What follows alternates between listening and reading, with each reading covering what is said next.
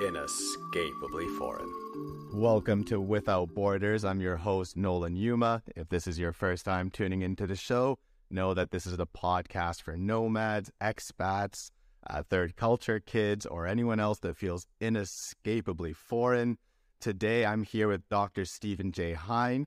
He's a scholar and a professor of social and cultural psychology at UBC. That's the University of British Columbia, where I went. His research has challenged key psychological assumptions in self-esteem, meaning, and the ways people understand genetic constructs.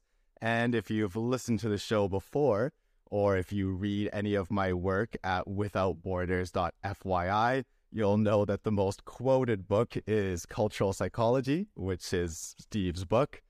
So I'm sitting here with one of my academic and intellectual heroes right now. So it's 12 at night. It's midnight for me here in Spain, but I am very excited to have Steve on the show. So Steve, how are you doing today? I'm doing great. Pleasure to meet you, Nolan. I'm excited to be on your show. Thank you. So Steve, just to start it off, of course, I have a little bit more of an academic background with cultural psychology, thanks to your book and my professors at UBC. But how would you define culture? So there's a lot of different ways that people do define culture. To me, I like a definition that gets, I think, right to the most basic level. And I see culture is the information that we share with others, that we learn from others. So we're a species that likes to share our experiences. Our brains, the reward centers of our brains light up when we talk about our own experiences. We find this really engaging. And because of that, because we're always sharing our experiences with each other, we're always sharing information with each other. And this shared information comes to create a shared reality that we live in, that provides us norms to guide our behaviors.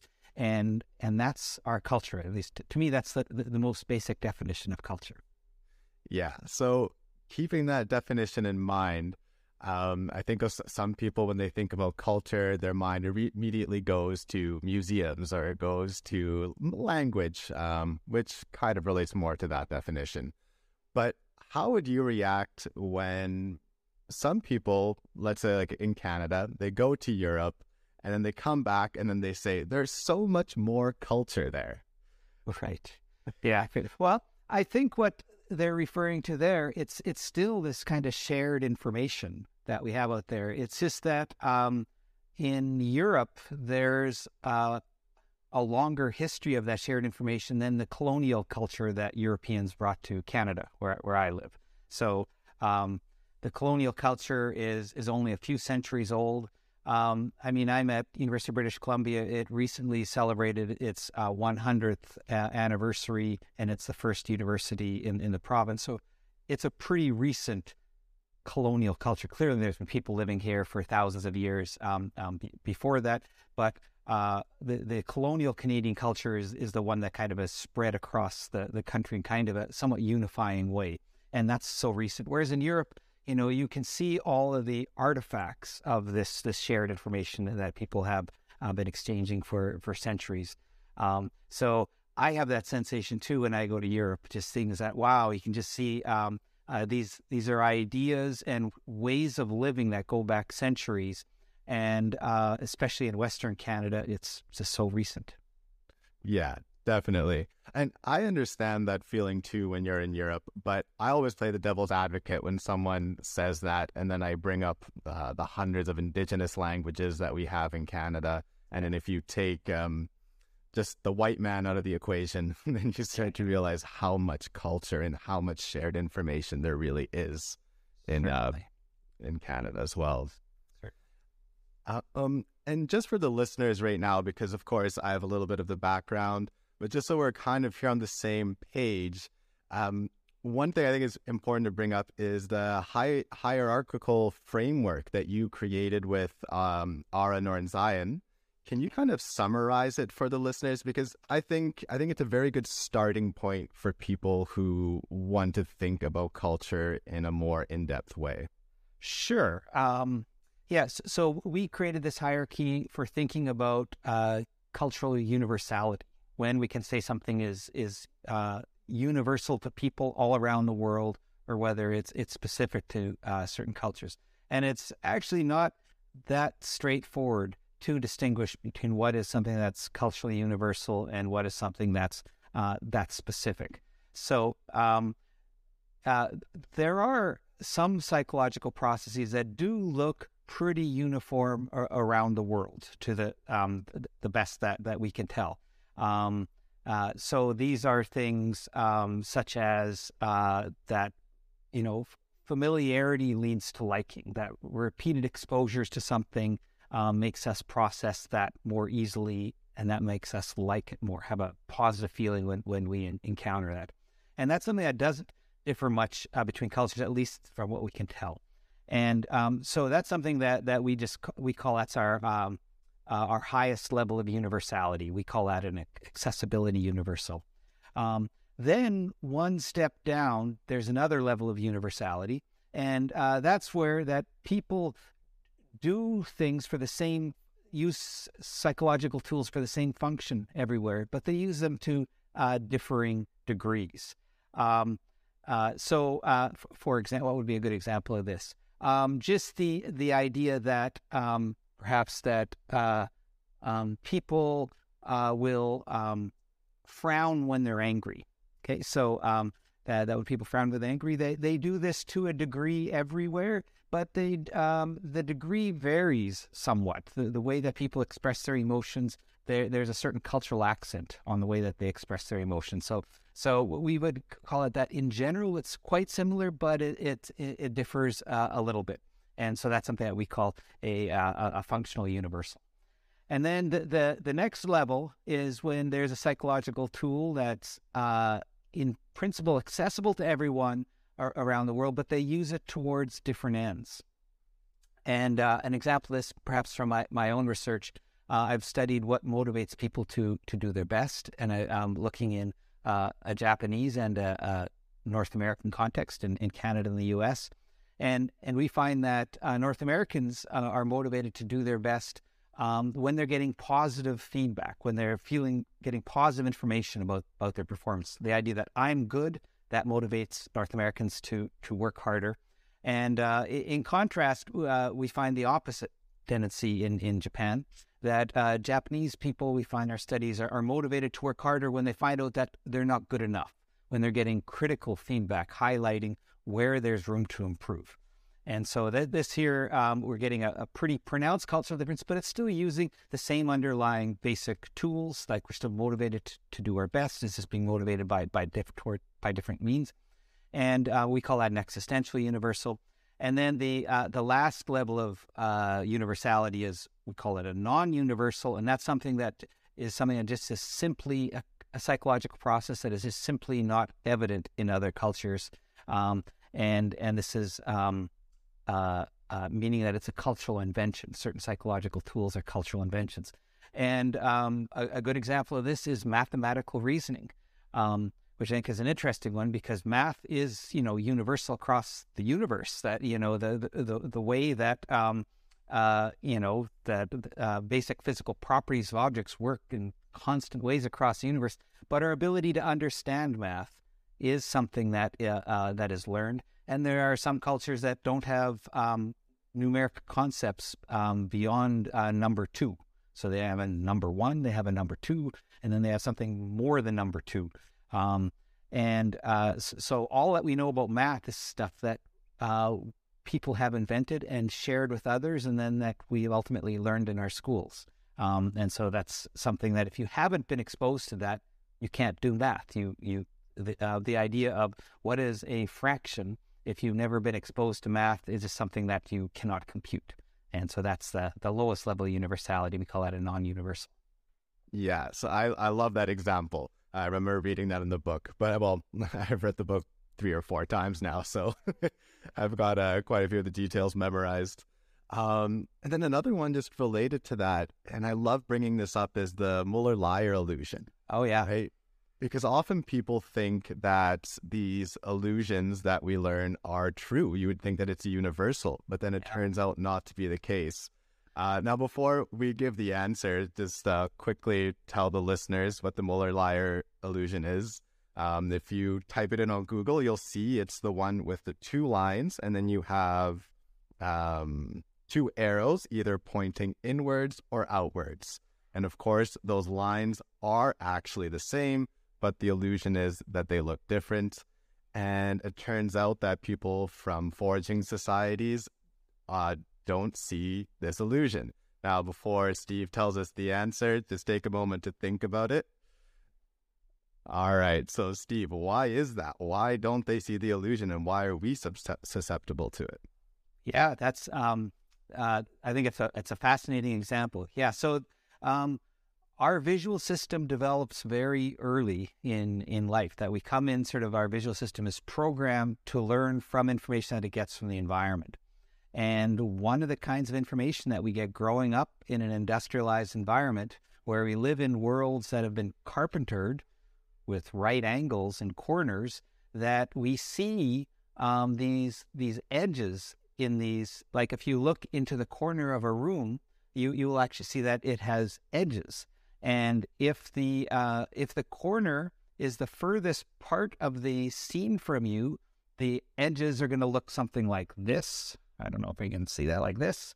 On the other hand, if the edge is something that's closer to you than the rest of the scene, then the edges on the angle of the edge is going to look something like this.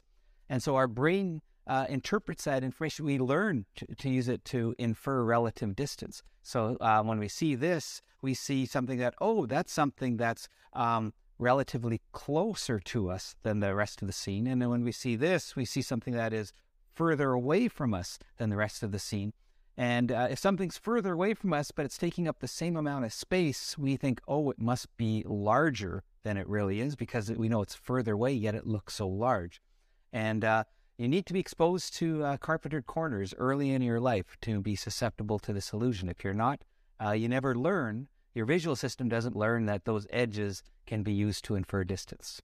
Yeah, it's fascinating. It's something that I bring up often with people, just to see if they can figure it out on their own without the research. I have no idea if I would have been able to figure it out just by thinking about it. But then, of course, I always bring that up to segue into weird people. You and I are both weirdos, right? Yes. Western, educated, industrialized, rich, and democratic. If you've listened to the show before, you've definitely heard me bring that up. And Steve, you and Ira came up with that together? Yes, with Art Ornstein and with Joe Henrich. Okay. He used to be in our department. The three of us wrote a paper where we sort of surveyed all of the cross-cultural evidence that we could find for psychological phenomena that have been studied in many different cultures. And what we realized is the vast majority of this work is with one particular group, just as you called it, the weird people, Western, educated, industrialized, rich, democratic societies. And that is the vast majority of work in the behavioral sciences is focused on that topic, focused on that sample.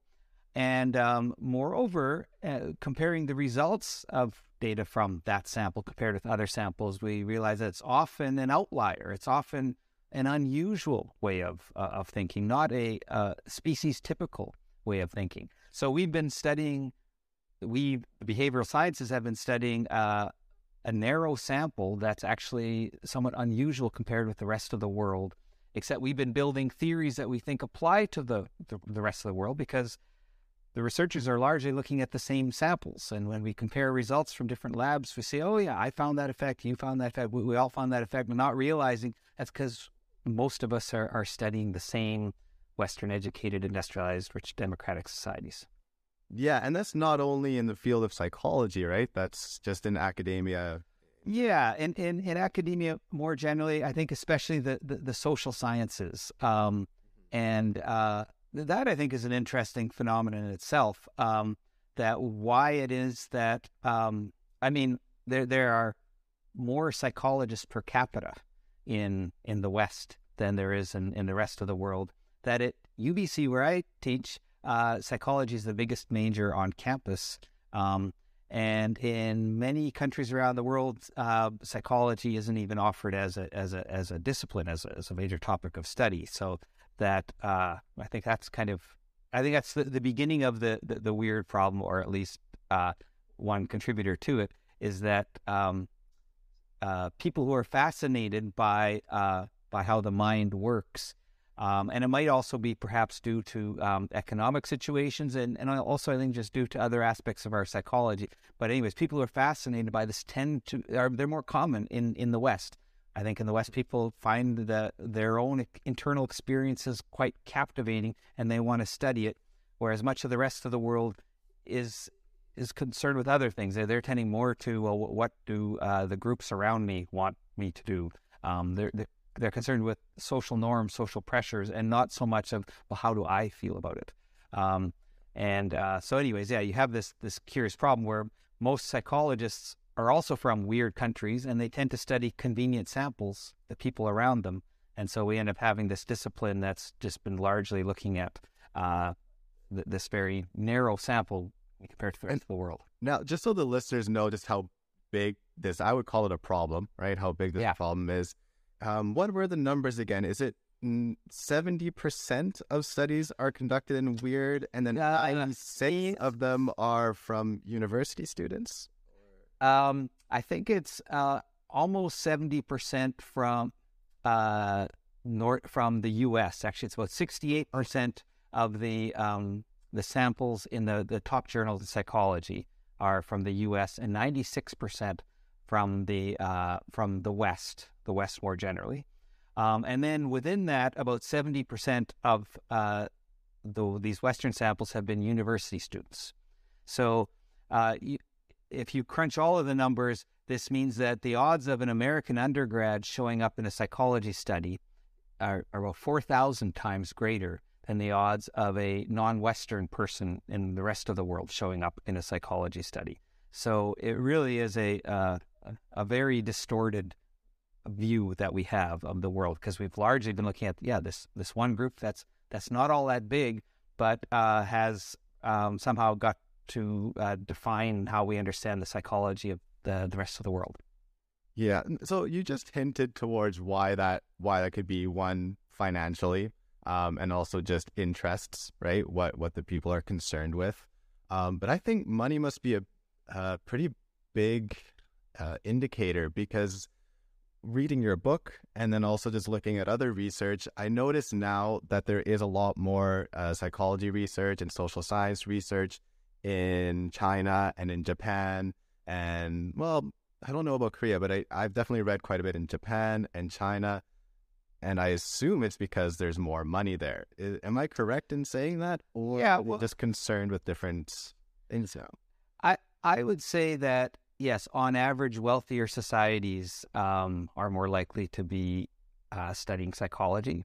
I do think that, psychology has been growing a lot in East Asia recently, but historically it hasn't been such a big topic of study. It's growing in its popularity there. I think it's been less common there historically, though. Just because part of the self-concept, the way that our mind is organized to understand the individual's perspective is shaped by cultural practices. And growing up in the West, the cultural practices are very much about how to be an independent, self-sufficient entity. And how do you take care of yourself? How do you perceive the world? And I think growing up in that mindset, you become very sensitive to attending to your inner experiences. These inner experiences play a big role in your understanding of who you are. We call this an independent self-concept. And in much of the rest of the world, in non-Western cultures and in East Asia in particular, there's a sense of the self, who the individual is it's tied up in people's ideas about relationships that they have with others, roles that they have in those relationships, and groups that they belong to. So it's much more of these social aspects of the individual, that those get wrapped up in the self. And that leads to a perspective not inside but outside, to what is everyone else doing? What do others expect of me? And having that more external focus here, I think, is quite different from the kinds of concerns that psychologists study. And I think so. Our psychology, I think, has largely been built on these ideas that have grown out of the West, where people have, for some time here, have had this more of this individualistic, independent self-concept that directs their attention inwards and makes them interested in these questions about psychology and why do I feel that way. And I think those are just considered less often in many other parts of the world. Definitely. And well, I think about it a lot, the individualistic and collectivistic duality. And now that I live in Spain, you think Spain, it is a Western country, but the longer I live here and the more I get to know the culture and the more I apply what I know from cultural psychology, I realize how collectivistic it actually is here. And I don't know if this has anything to do with it, but I remember in your book, you mentioned one of the reasons that societies might become more collectivistic or individualistic depends on whether they had rice or wheat, because rice, to cultivate rice, you need to work as a team, and wheat, you can often do it by yourself, right? Or with a small unit. And then I thought here in Spain, maybe it has something to do with paella rice. I don't know, though. I think it might have more to do with the Catholic history and things like that, but no, that's I think there's many different parts of our environment that shape the cultural norms that emerge, and you just alluded to a big one is just the key crops that we grow, that for much of history most people were involved in food production. It's only relatively recently that we have developed, really since the Industrial Revolution, that a larger proportion of people have been able to lead basic food production. And wheat farming is something that is largely done by a single family, that they wait for the rains. Irrigation is used to a degree, but historically it wasn't used nearly to the degree that it is now. So people just waited for the rains to fall, and then at the end of the season they harvested their crops. Whereas growing rice, it's quite different. That rice is grown in paddies in standing water, and that means you need to have a shared irrigation system, because where when you flood your paddies has to be the same time that your neighbors flood their paddies, and so this involves a lot of coordination with others, and actually a hierarchical power where you look up to the governing authorities we're involved in deciding when this is happening. And then too, that rice cultivation is far more labor intensive, so there's a lot of labor sharing between families, so that you can't harvest all the rice at the same time, because you need support of others, your neighbors really, to harvest rice at those times. So then it's neighboring families coordinate such that they plant their rice at slightly different times so that it's harvested at slightly different times. And all of this involves a lot of coordination with your neighbors. You have to learn to get along with neighbors and learn to do things in sync with neighbors, to coordinate with them. And so this has been argued to be a key reason why these more collectivistic traditions emerge, because you can see them, one, between countries, but also even within countries. A lot of this research has been done within China, because in China there's rice growing regions and there's wheat growing regions, and the rice growing regions you see more evidence of this collectivistic way of thinking than in the wheat growing regions. And so that's one key source of influence is the crops that people raise. So And bringing up the crops and the plow and everything, it even influences egalitarian views as well, right? Yeah. So that's that's been some interesting research that's been done by some economists, such as Nathan Nunn. And what they were looking at was just this idea of why do countries differ in terms of their norms towards gender equality? And they're really quite vast differences in countries between whether men and women are seen as equal, having same rights and opportunities, or whether they're seen as quite distinct. And there's the female world and there's a male world and different rights and opportunities. And so one key argument has been made, and a lot of data is shown to back it up, is that places once farmers adopted a plow, that this actually had big changes in society. Before there was a plow, people used to do agriculture largely with a stick like a hoe, and you would sort of dig a hole and put seeds in there. And farming then was practiced by both men and women in the community. And it was something both men and women were involved. And then the plow was an invention, and it was really good for agriculture because you could plant seeds far more effectively. With the plow, you can tear up the ground, and then it's much more efficient than digging individual holes. But the problem with the plow is, one, it's kind of dangerous because you need to tie the plow to some livestock like oxen to pull, and so it's kind of dangerous. So you don't want little kids around. And around the world, mothers do more child care of young infants than do men, and so you can't have kids around when you got a plow. And also, using the plow involves a lot of upper body strength too, which around the world men have more upper body strength. So you end up, once the plow comes in, all of a sudden farming becomes the man's job, and all of a sudden you have this big sort of sexual division of labor here that the men are involved in the basis of food production, which is the basis of the economy. And so what you can see is how long a region has been using the plow predicts how unequal are the gender norms today. And so places where the plow came later, in Scandinavia, the plow came a lot later. They had less time. They've had it for centuries, mind you, but it's been less time than it has been in much of the rest of the world. And so there's been less time for this gender division of labor to emerge.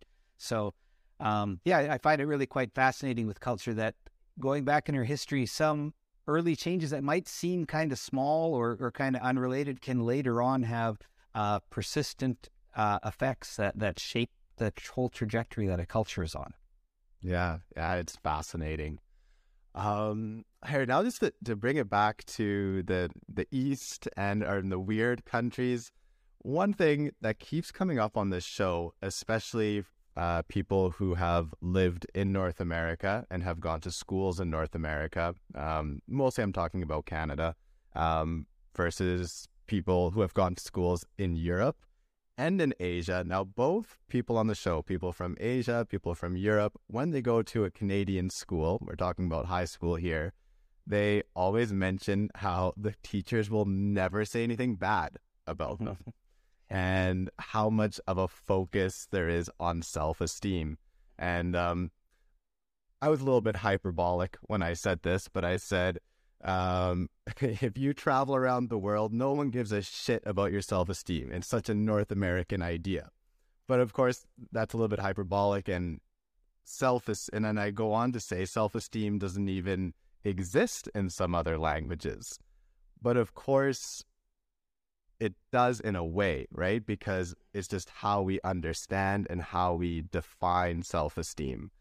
So since that's come up on the show quite a bit, where people say that, in North America, teachers aren't willing to say anything bad because everyone's worried about the self-esteem.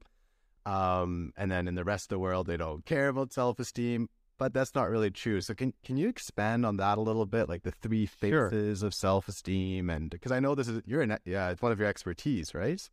I've done quite a bit of research on this, and it's really the topic that I started today. It was the first topic I looked at in my career, and I got interested in this because right after I received my undergrad, I went to teach English for a couple of years in a tiny town in rural Japan, a town called Obama of all things, and I came fresh from university with my psychology degree, and I thought I understood, there are a lot of things in school about, how people work and what motivates them. And I tried to apply that being a teacher. And so one of the things that I would do is whenever I was teaching my Japanese students English, whenever they would try something, I would say, good job. And I would always be co-teaching with a Japanese teacher. And this one teacher particularly, he would often bring me aside, and he was bothered by me doing this. He goes, "Why did you tell that kid he did a good job? He did a bad job." And he goes, "Don't you want them to learn their English?" And I found this really confusing because, of course, that's what I'm trying to do too. And we just had very different strategies. He thought the way to do it was tell people, you've done a bad job, and that would motivate them. And I thought the opposite. And this ultimately led to this research program that I have on what are the different ways that people view themselves positively around the world. And I think in the West there is this idea of self-esteem that to view oneself positively, it's taking the individual's own perspective that really matters. So having self-esteem is when the individual says, "I think I'm good," right, or "I believe I'm good," and it's really from the individual's perspective. And there's been a lot of research showing that having the sense of self-esteem does predict a lot of positive outcomes in the West, that people who have higher self-esteem on average do achieve more in school. They tend to fare better in a number of ways. That this confidence is key. But it's an important note to highlight there is that you said in the West, right? Yes. And so this is something that's been, I think, especially cultivated in cultures where there is more of this independent view of self, where the idea is you're supposed to be self-sufficient, you're supposed to be the director of your own life. And self-esteem, I mean, in the West too, it's actually a fairly recent topic of study. It's really caught on in the 1960s is when people started to study it.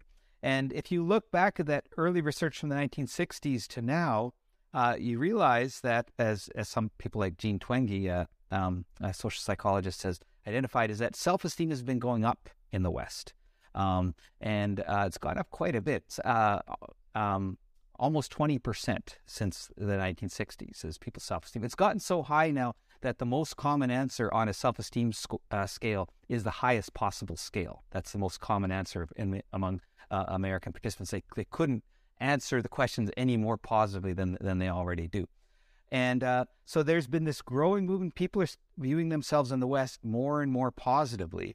And I think part of the reason for that is the culture around them has also been changing, such that it's encouraging people to have more positive views of themselves. One way we can see that is with how grading has changed.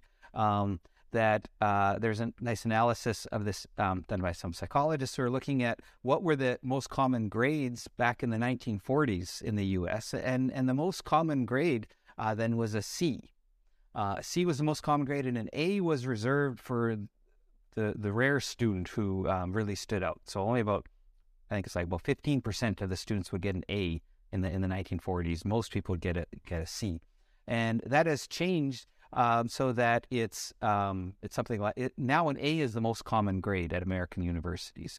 Something like 40-something% of students are getting an A in classes, and this changes because the universities have, or individual instructors, well, really I think the whole culture has changed such that that the desired way of evaluating students is to come up with an evaluation where people are doing positively. So that teachers, instructors here, they're making the exams, and you can make an easy exam or you can make a hard exam.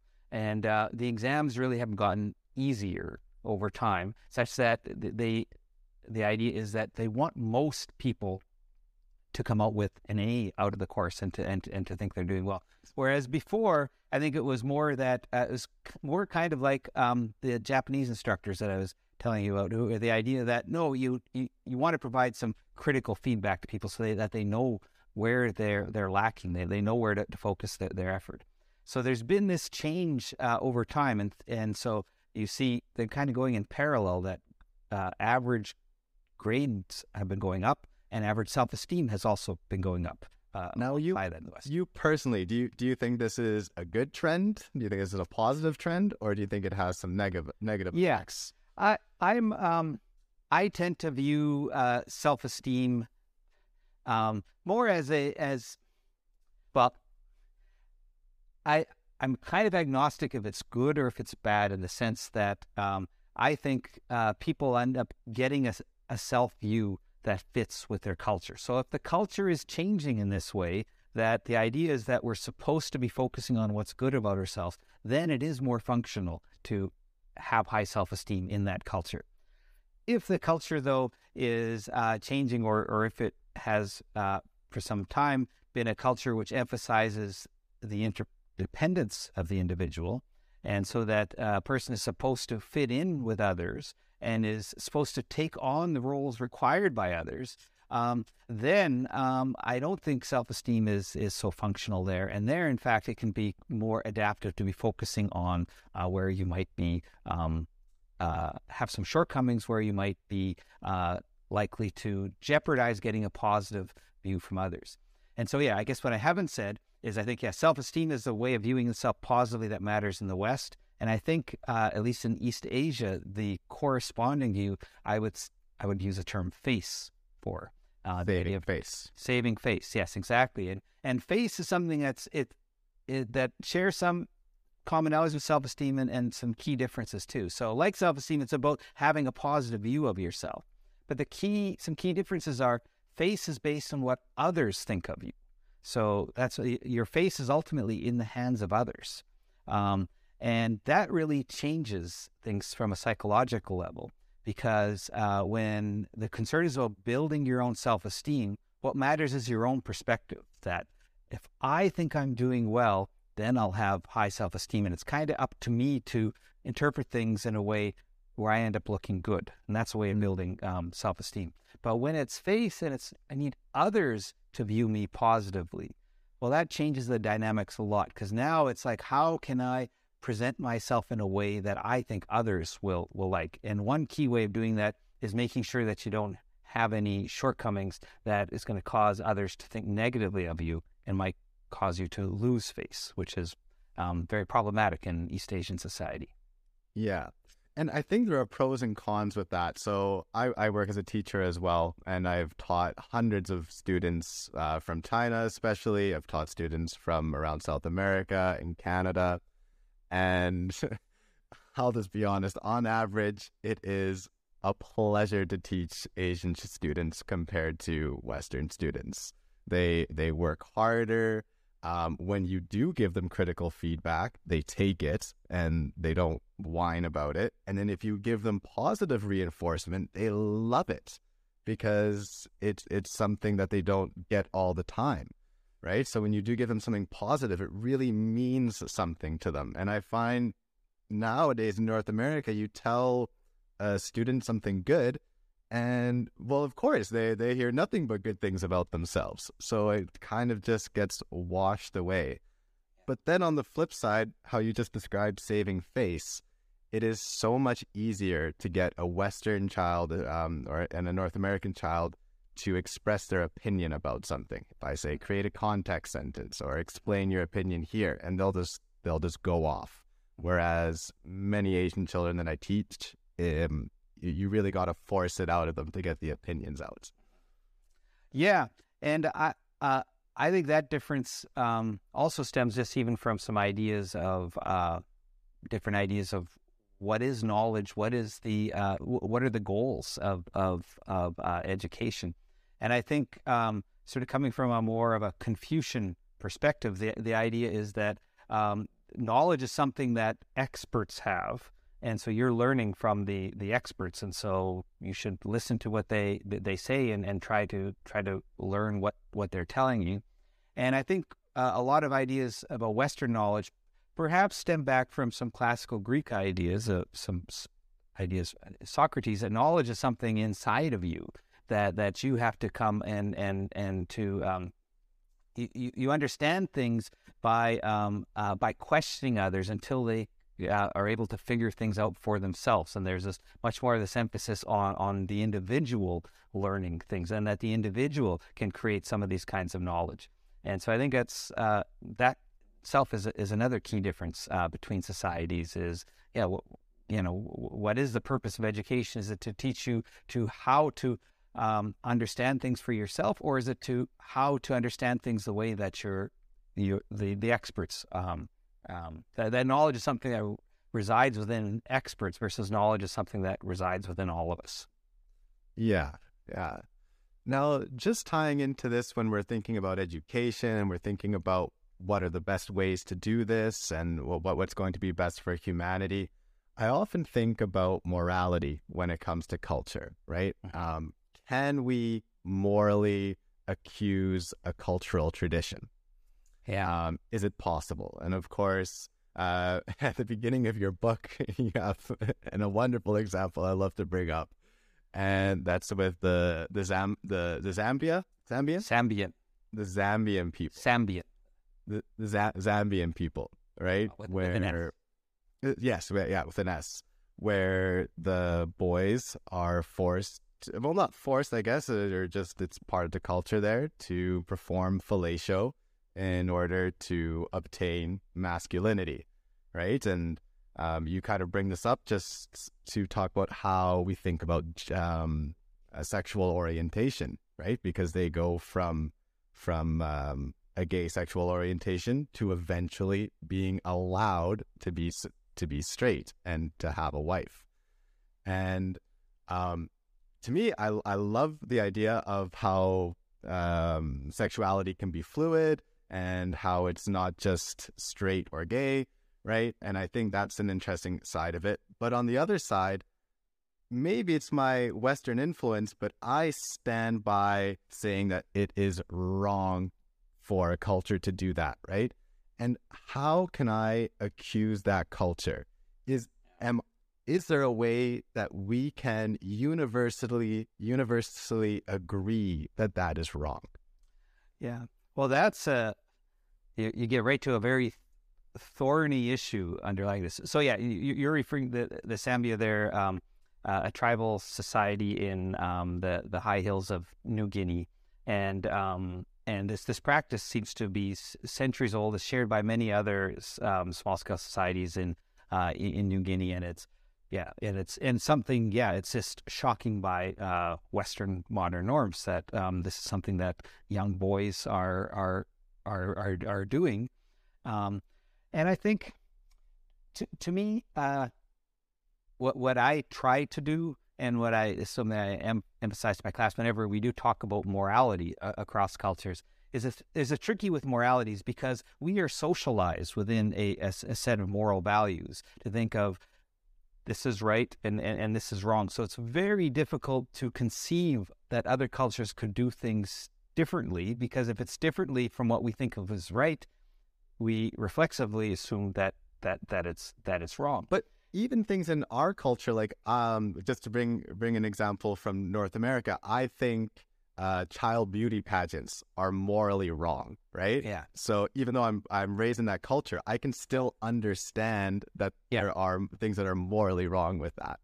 Yeah. Right. Yeah. And I mean, there's lots of other cultural practices and practices here within Canada that I also agree are wrong. And I don't think it's problematic to have views of other cultures like this. I think that's just natural, because we do learn a set of moral values, and that guides our life, and we judge people on whether they stick to it. And you do find sometimes that cultures can have practices that go strongly against that. I think to understand the culture, to understand that practice, it's useful to try to set aside the judgmental side and to look at it in a way of, well, how is this practice functional in that society? Why did it emerge? And I think that's useful for coming to understand why people do things. And I would argue, I don't think overall that it's reasonable to say that some cultures are more moral on average than others. I think they're adopting sets of practices that fit with what the cultural norms around them require.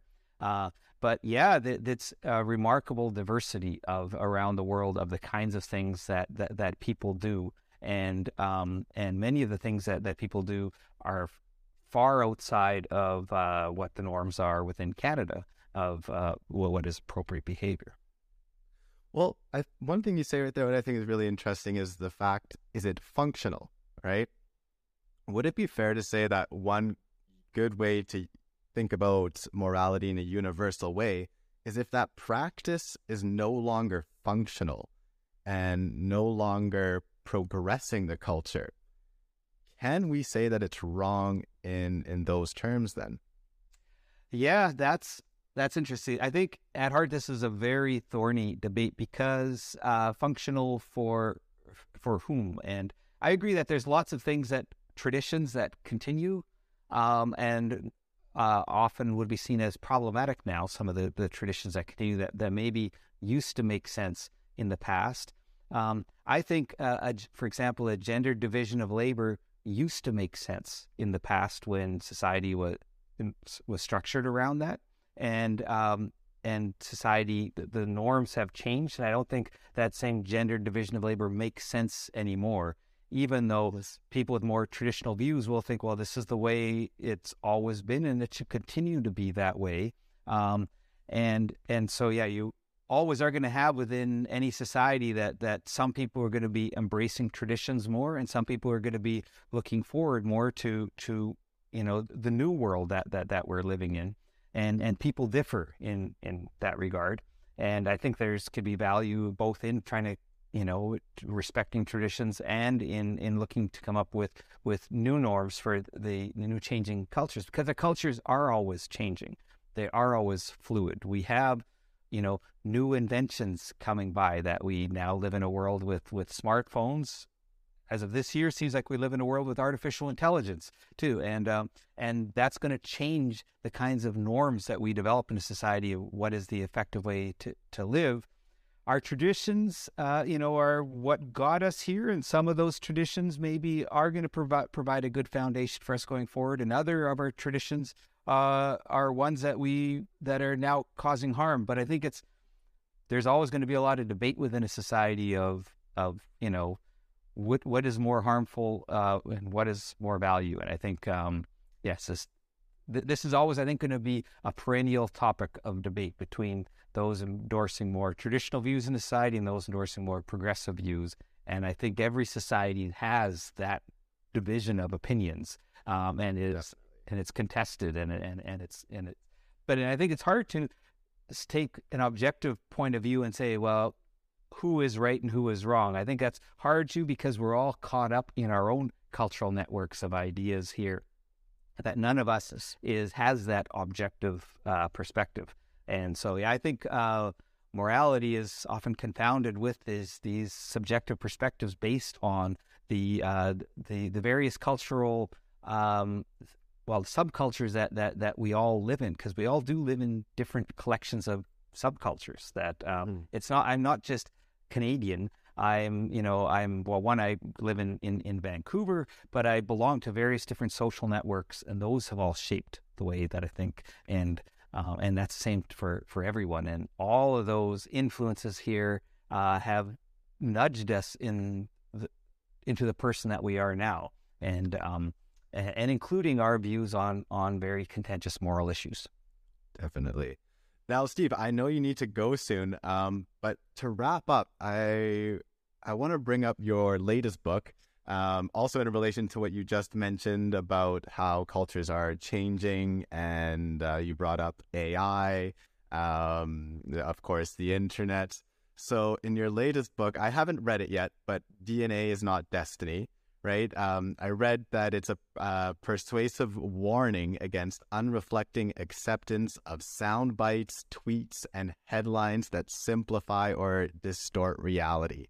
Can you just give us a little bit of insight into this and what that means? Sure. So this book is really what I'm exploring in is how people make sense of genes and genetic causation.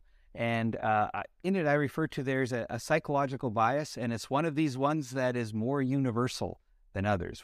We call it essentialism, psychological essentialism.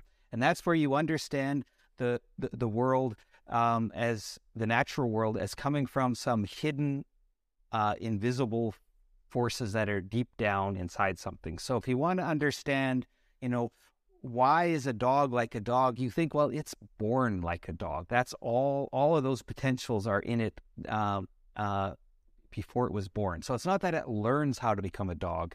It was born a dog.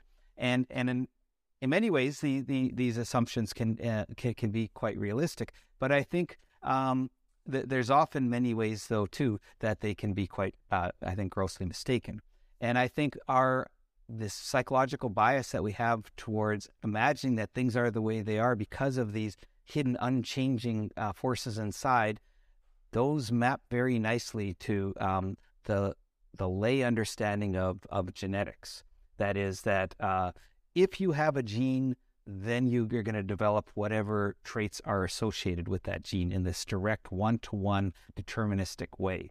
And so you get some interesting sort of psychological reactions that people will learn that depression, for instance, is something that is influenced by genes, and researchers have even labeled some things as like depression genes. And when people hear about that, that makes them think about depression differently.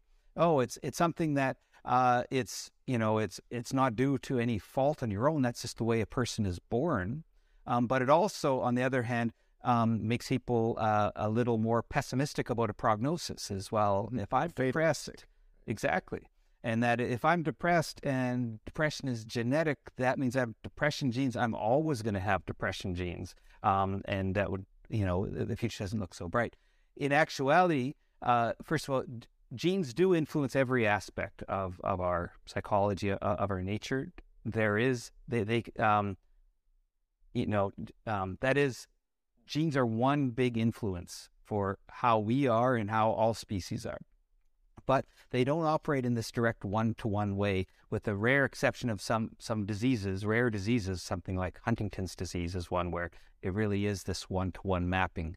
The vast majority of other cases, no, you have some genetic potentials which are shaped by people's experiences that ultimately lead to outcomes.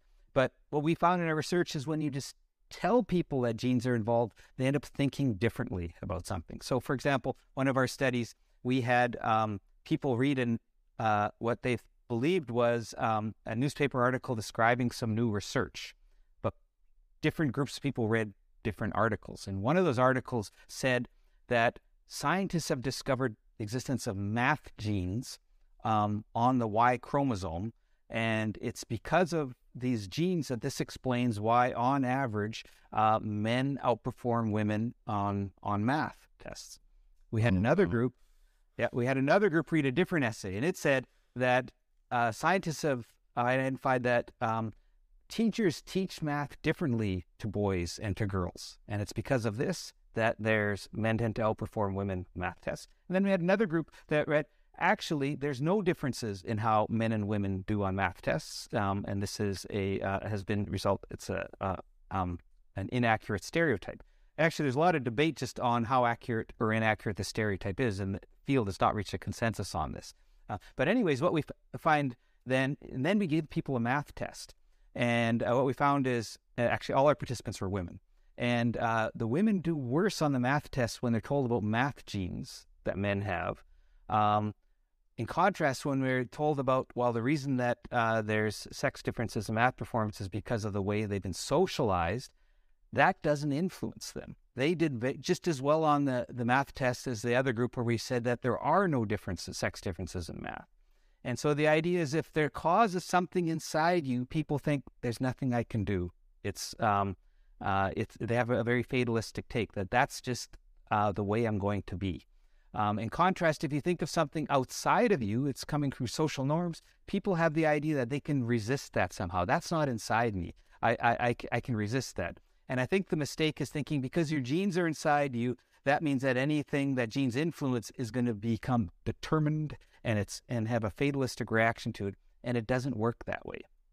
That our genes are always reacting to experiences, and that our experiences are a big influence on how we think about things.